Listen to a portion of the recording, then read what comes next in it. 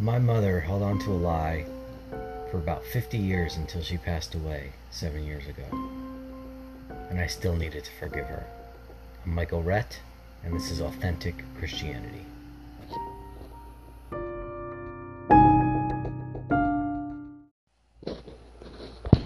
So, to my listeners, please forgive me for taking so long. I know it's been at least like 6 weeks, 2 months. I don't even know the last time I had a podcast. I got a new phone. Forgot the password. It just took me a while. It's been a really good summer. I hope you all are doing really well too. Thank you again for tuning in so much. But it's also been a very busy summer, as I have a lot of studying to do, a big exam coming up this fall, which is the next part of my PhD program. So that has been, along with my family, spending time with my wife and son, and exercise. Studying has been one of my other priorities. I actually haven't barely even been on any of my social media. Instagram was my main one. I barely posted any of my workouts, anything, because I just don't have like the time to even think about it, because it's margin. You have to think about margin. But anyway, I've been wanting to talk about forgiveness. So I thought about this a few months ago, when I heard something in the news. I heard a sermon about it today, and I was like, it's time. I just got to get back to my podcast, do it, stop, being intimidated, stop being intimidated to start, and just do it. So, what inspired me a few months ago to discuss this is there's a kid, his name is Kyle Kashuv. Some of you that follow the news may have heard of him. He's a survivor of the Parkland High School shooting, which happened in 2018. And in Florida. Obviously horrible. I'm not going to get into any of that. After that shooting, of course, there's a lot of calls for more gun restrictions and whatnot. I'm not going to get into the politics. Kyle Kashuv leans more conservatively. He's still very much pro Second Amendment. He's been outspoken about that. But that's just who he is. That actually has nothing to do with what happened in this. Actually, I think it maybe does. But so he got accepted into Harvard, actually, and then all of a sudden, a couple months after his acceptance, he got unaccepted because it was discovered that in a Google chat room, he made some disparaging comments, racist comments. I don't know what they were. I didn't look them up. I don't need to know what they are. I don't want to know what they were. So I did hear an interview with him. He said that he and his friends were just basically trying to outdo each other. And I'm not excusing behavior. I'm not. You say a lot of stupid things when you're young. As a teenager, mid-teenager. I said a lot of stupid things when I was a teenager too, and in college too. But here's the thing, because social media, it wasn't even social media, it was a Google chat room. So someone else in the chat room basically leaked that information, and that seems to be the impetus for why Harvard uninvited him. What I don't understand is why we can't recognize that we can change, because we can change. We can realize we say really, really dumb things. I actually hate it, and I think about this, like, what if say I get some like big job, or I'm out maybe more in the public eye, and maybe this podcast takes off, and all someone's like, oh, Michael, I remember him, he said XYZ, or he used to do, he was really promiscuous in college. I'll admit it, it was a weakness in college. I was seeking my validation in women, partially anyway, not in God. So is there grace? Is there forgiveness? Thank God there isn't Jesus. But we need to be more like that with each other. Especially something that happened that's relatively innocuous so long ago. There are times when someone seriously may hurt you, and that may be more difficult to forgive. So I speak about this not naively, but in a sense, and I'm not like building myself up here. Forgiveness is something that does come easily for me. one of my other. It's not a fruit of the spirit. I think it's related to the fruit of the spirit of like love and I think it's mercy fruit of the spirit.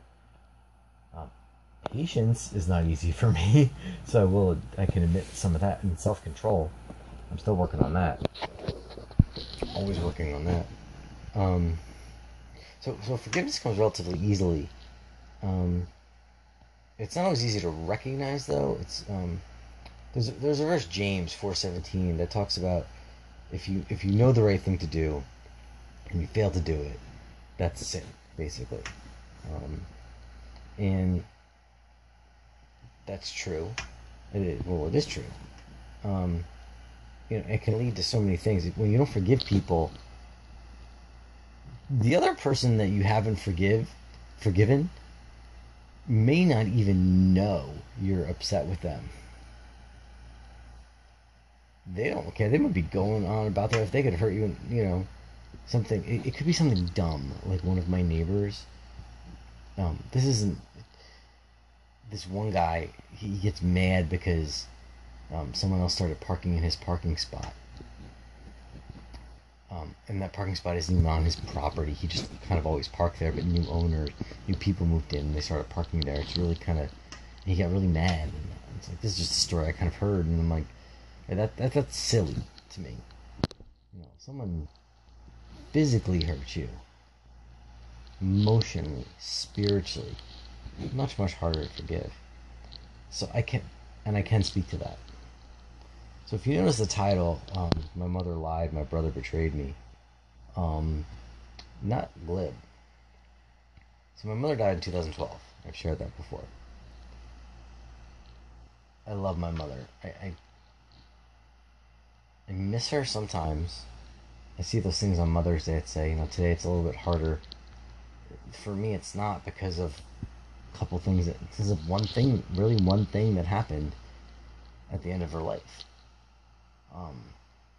Now that I have my son, he's almost 2 years old, I think about her more. Because if I know how much she would love him and spend time with him. And that's difficult. Some of you may understand what I mean. So, my mom... So, my oldest brother was born in 1963. And this story's out. Everyone knows. So, and you know what? If this can help somebody... And I've shared this before I've done some speaking to groups, high school kids.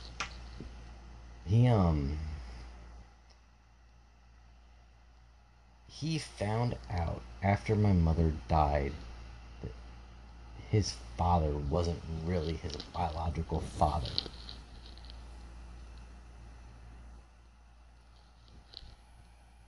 Let me say that again. After my mom died of cancer, I think holding on to something like that for 50 years. After my mother passed away, he found out that his father, who's my father, obviously my biological father, is not his biological father. But he's the man that raised him. I'm much, much younger than my siblings. You apparently maybe suspected some things. My mother, because some of us did know about it before she passed away. And she told me before she passed, she couldn't bring herself to say anything. So after my mother died, put all the other stuff to the side for now,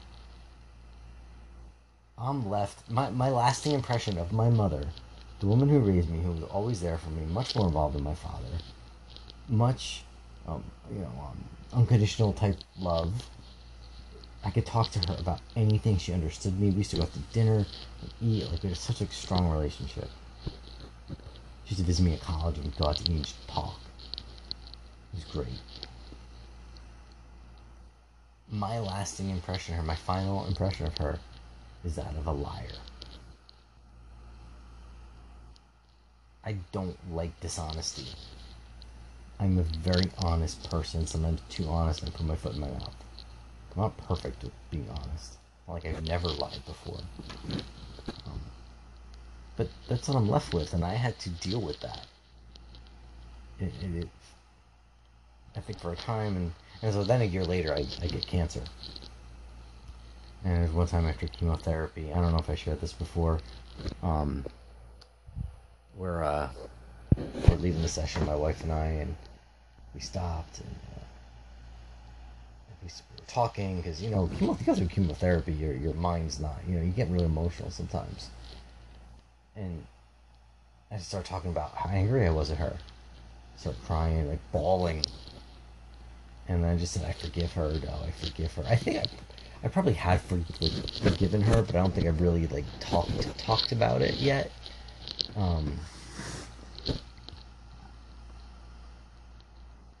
Didn't want to hold on to that.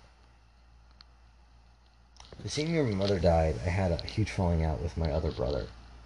A huge falling out. I looked up to him for much of my life. He was 11 years older than me. Like a father figure in some ways, good and bad. My father is emotionally unavailable, like unfortunately many men of his generation. My father's dad was not available for him. How could, So, my brother betrays me. We didn't have a great relationship at that time anyway. So I don't talk to him that was 2012, for 7 years. Almost 7 years. 2-3 months ago, I get a text from him. Your brother, is this still your phone? Can we talk? I was actually expecting it because he had met with my father a few weeks prior. My father was like, yeah, I talked with your brother. Again, this is a different brother, not the brother I first shared about. My next oldest. I have a brother, a sister, and then my oldest brother. So, I took a day. I knew I was eventually going to meet with him. We sat down, we met at a Starbucks. He shared everything that was going on with him, the brokenness he had dealt with, suicidal, yeah, problems with his business. Said that, I believe he said he failed me. Asked for forgiveness. Yep.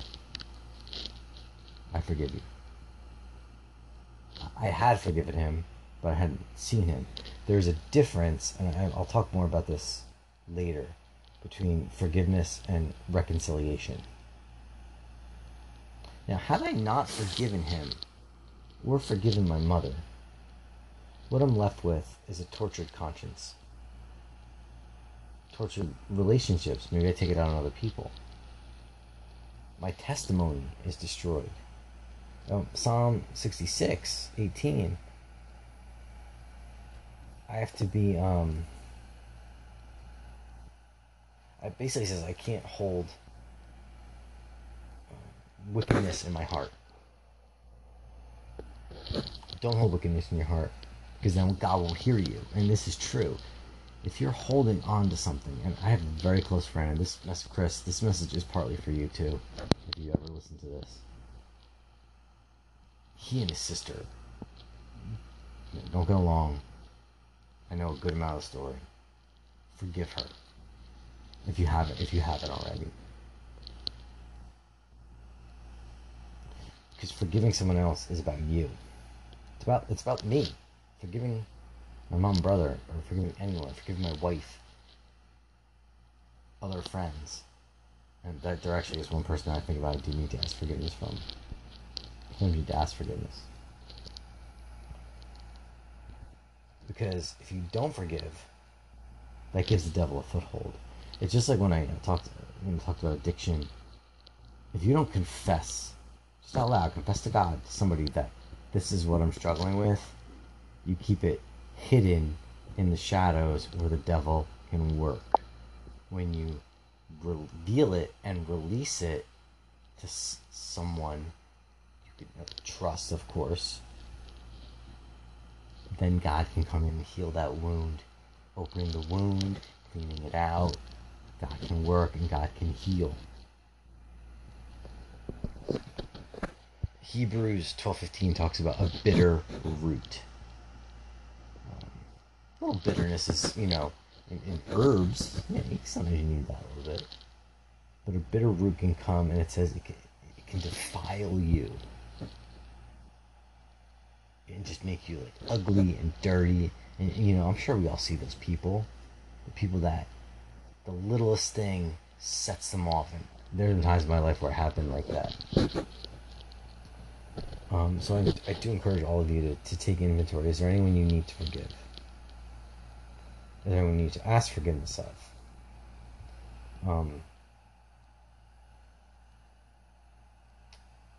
To just let it go, because it's free. It's freeing. It's so freeing.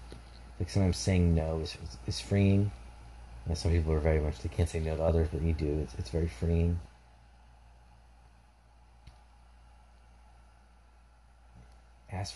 Forgive people. And you don't have to forget. This is part of what the pastor at Grace and Mount Church said today. He heard a rabbi speaking, and they were talking about the Holocaust. So I can't even relate in any way of what this rabbi said, and I'm not even going to try to pick it apart. He just said we can't forgive because if we forgive, we forget. And this is a Holocaust survivor who's in his 90s. I mean, wow, I can't imagine. I see. I've not been through anything close to any kind of oppression. As a Christian, and I'll even get a little intersectional as a white male in America. I've not been oppressed like Christians in China or elsewhere, or in Egypt when the Muslim Brotherhood cut off 31 heads of Coptic Christians in Egypt. That's not oppression. I'm not a victim. I've been hurt. That doesn't minimize my hurt. No one's going to minimize my hurt and saying, well, you haven't lived my life. I've experienced enough hurt, like I'm sure many of you have.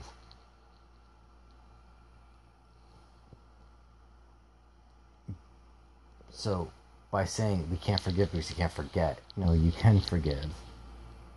You don't have to forget. You can work through those things. I just had an issue. We're changing churches. We're going to Grace on the Mount Church now in Netcong, New Jersey, and we're enjoying it. And changing churches is not easy. If any of you out there have done it, it's a loss. You have to grieve every loss. And just think about some, the conversation we had with our pastor and one of the elders, and some things that were uneasy, and kind of like, well, some things I thought that were said or insinuated, and I was like, I don't appreciate that, and I was like, well, it's all right. And then today in church, I was like, well, I forgive him though, and I'm like, but there's some things I will still need to work through. I've forgiven you.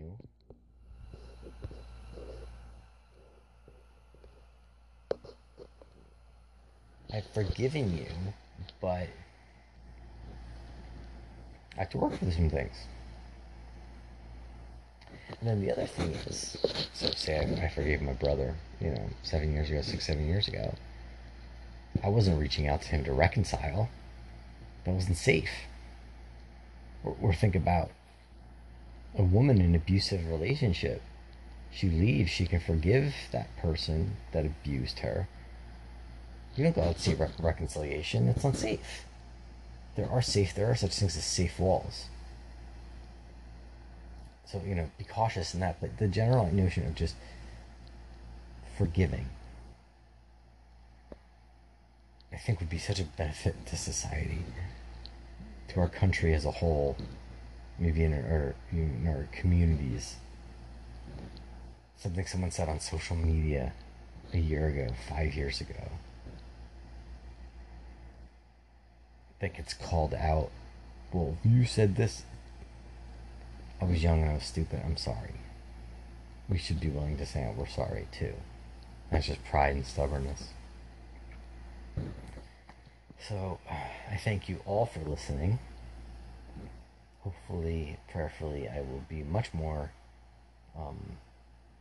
there will be much more regularity with with these podcasts.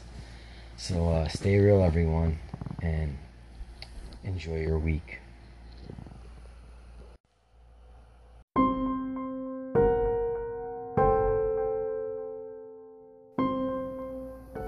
Thank you all so much for listening to episode 7 of the Authentic Christianity Podcast. As always, comments are welcome. Please hit me up anytime on my Instagram, Michael Rhett, my Twitter, Michael Rhett1, or on Facebook. Take care.